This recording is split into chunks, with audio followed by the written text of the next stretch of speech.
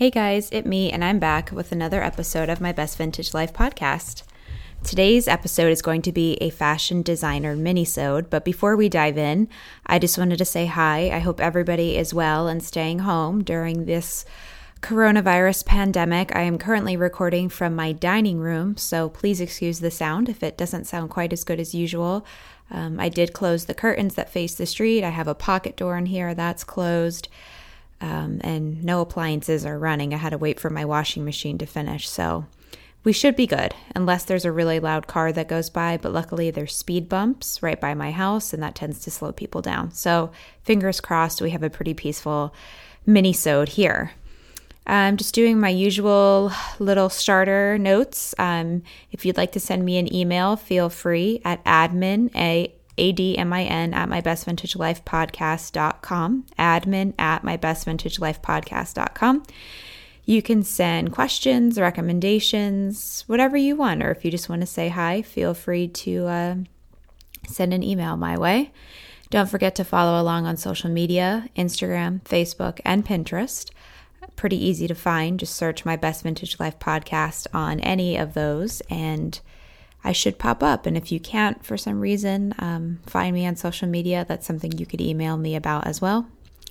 Don't forget to check out our website to sign up for the newsletter, and also check out my blog. I am hoping to get some blog posts done this week. I've been a little bit behind, but if you scroll down to the bottom of the website where you'll find most newsletter signups, I feel like it's always at the bottom right corner.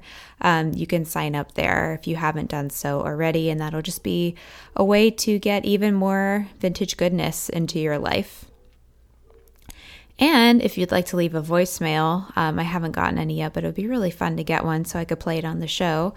It's area code 559-365-6743. That's 559-365-6743.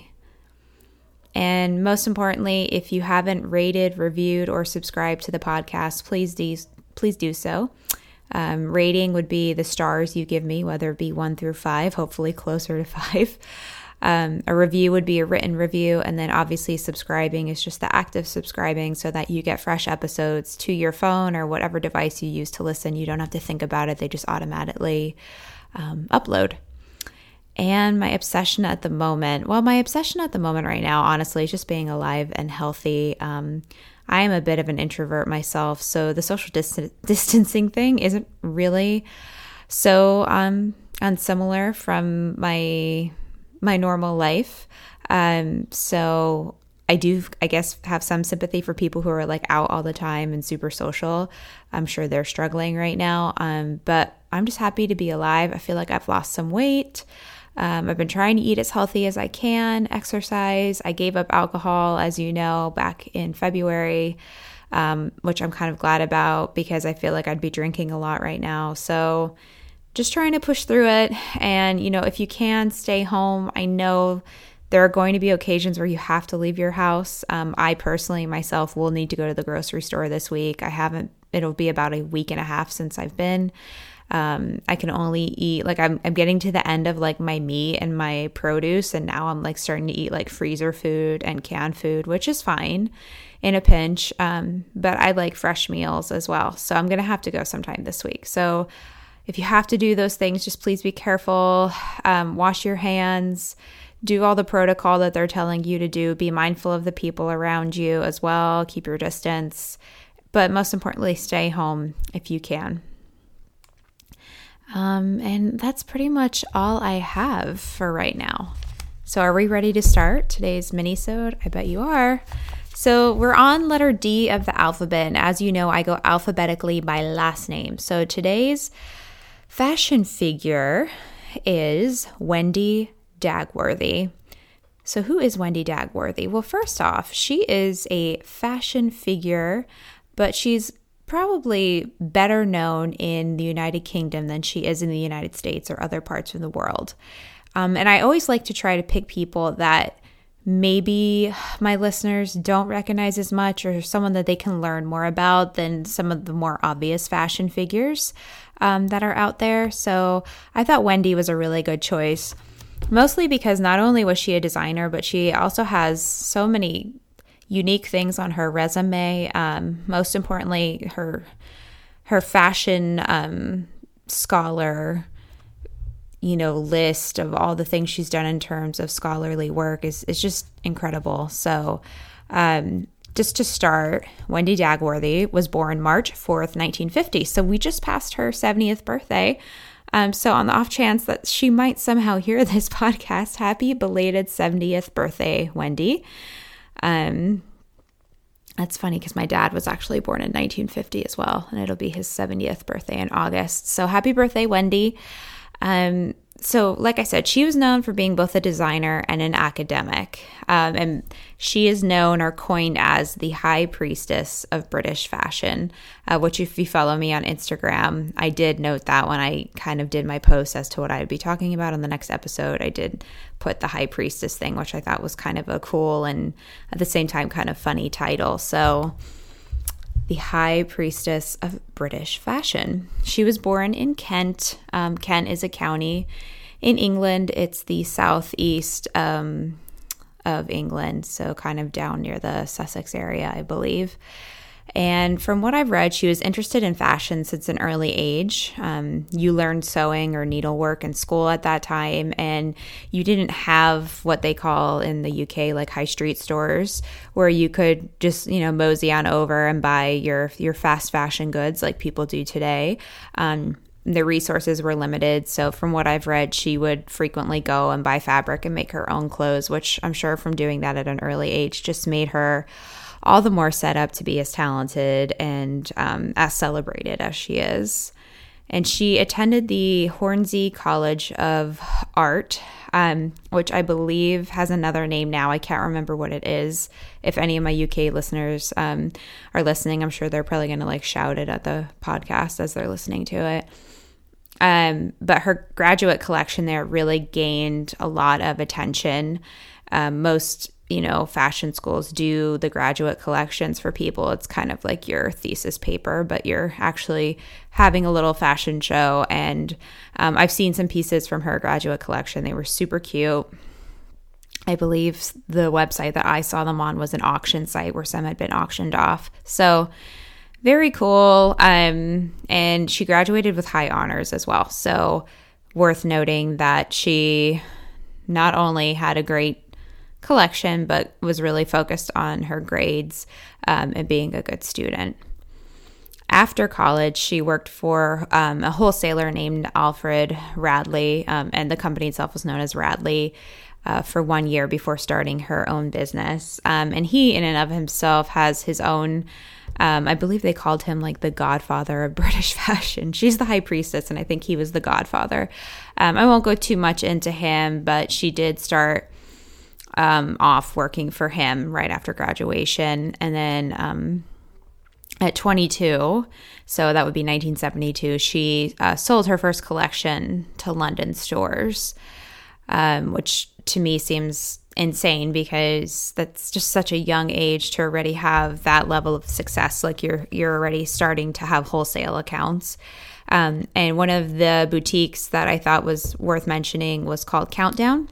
And at the time, Mick Jagger was shopping there. And it's so funny to me to think about someone, now when I think of Mick Jagger, I think of someone who's been famous for such a long time and has more money than God. And it's just funny to think about him shopping.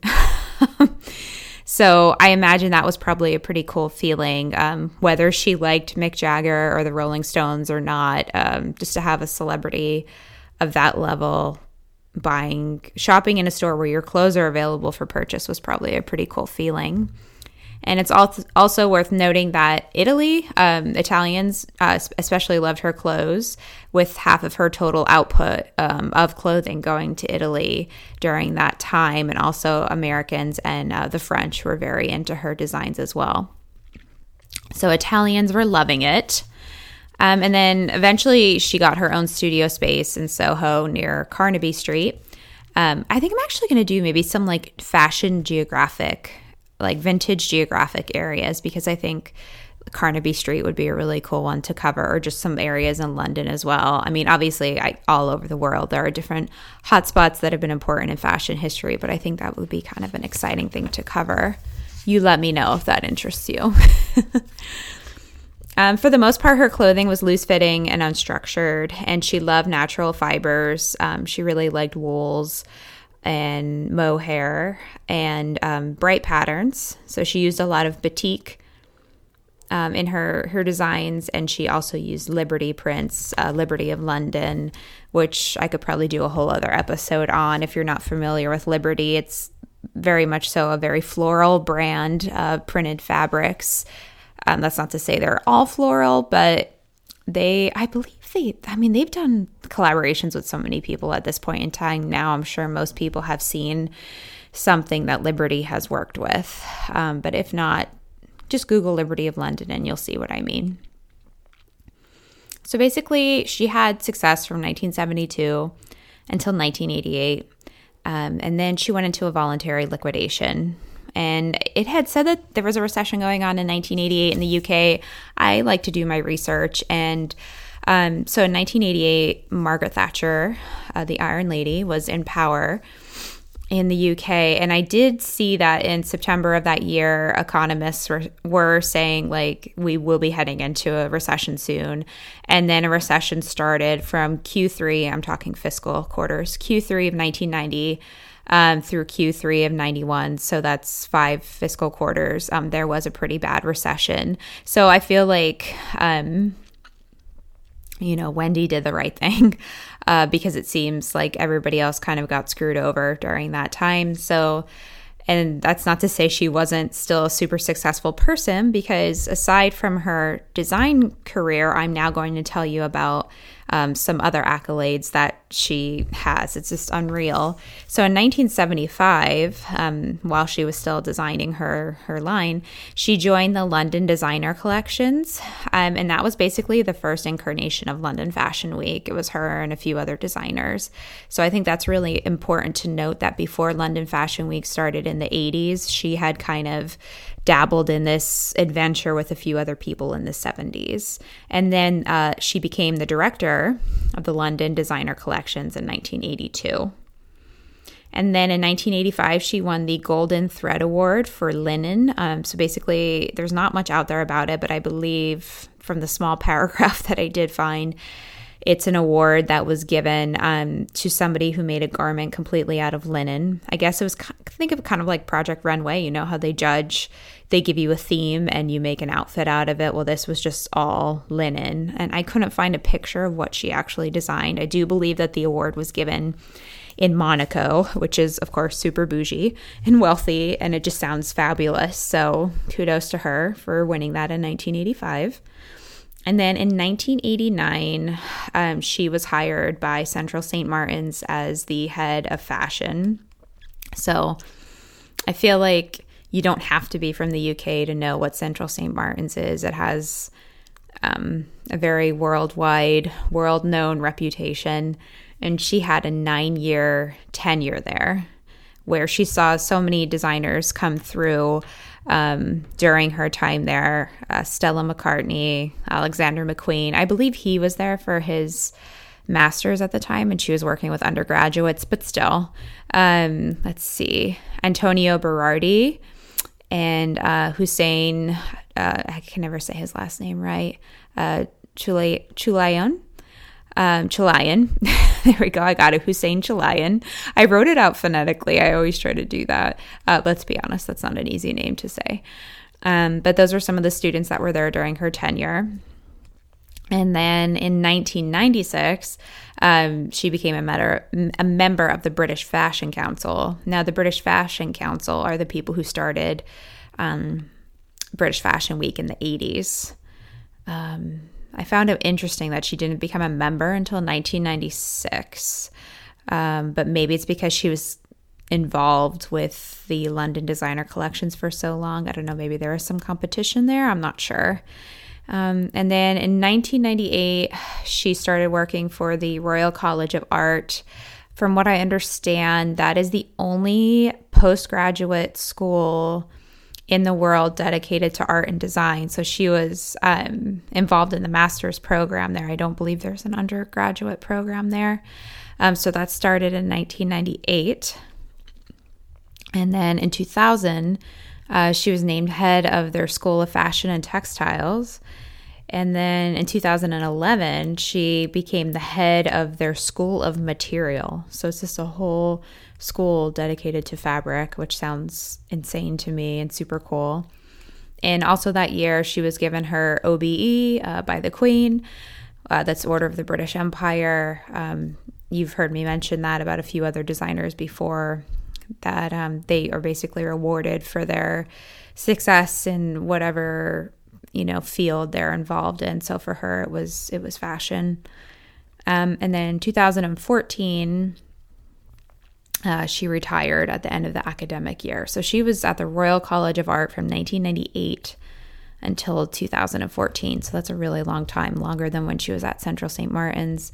And from what I read, it seems like that the Royal College of Art was kind of stuffy from what I've read.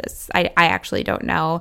And it was kind of weird for them to be hiring somebody as cool as she was. Because I know right before they hired her, ID Magazine featured her as an important figure in British fashion, kind of flashy, these flashy articles done about her and her creativity. And then she's kind of going to work at this stuffier school. So I feel like hiring her was probably a great thing for them.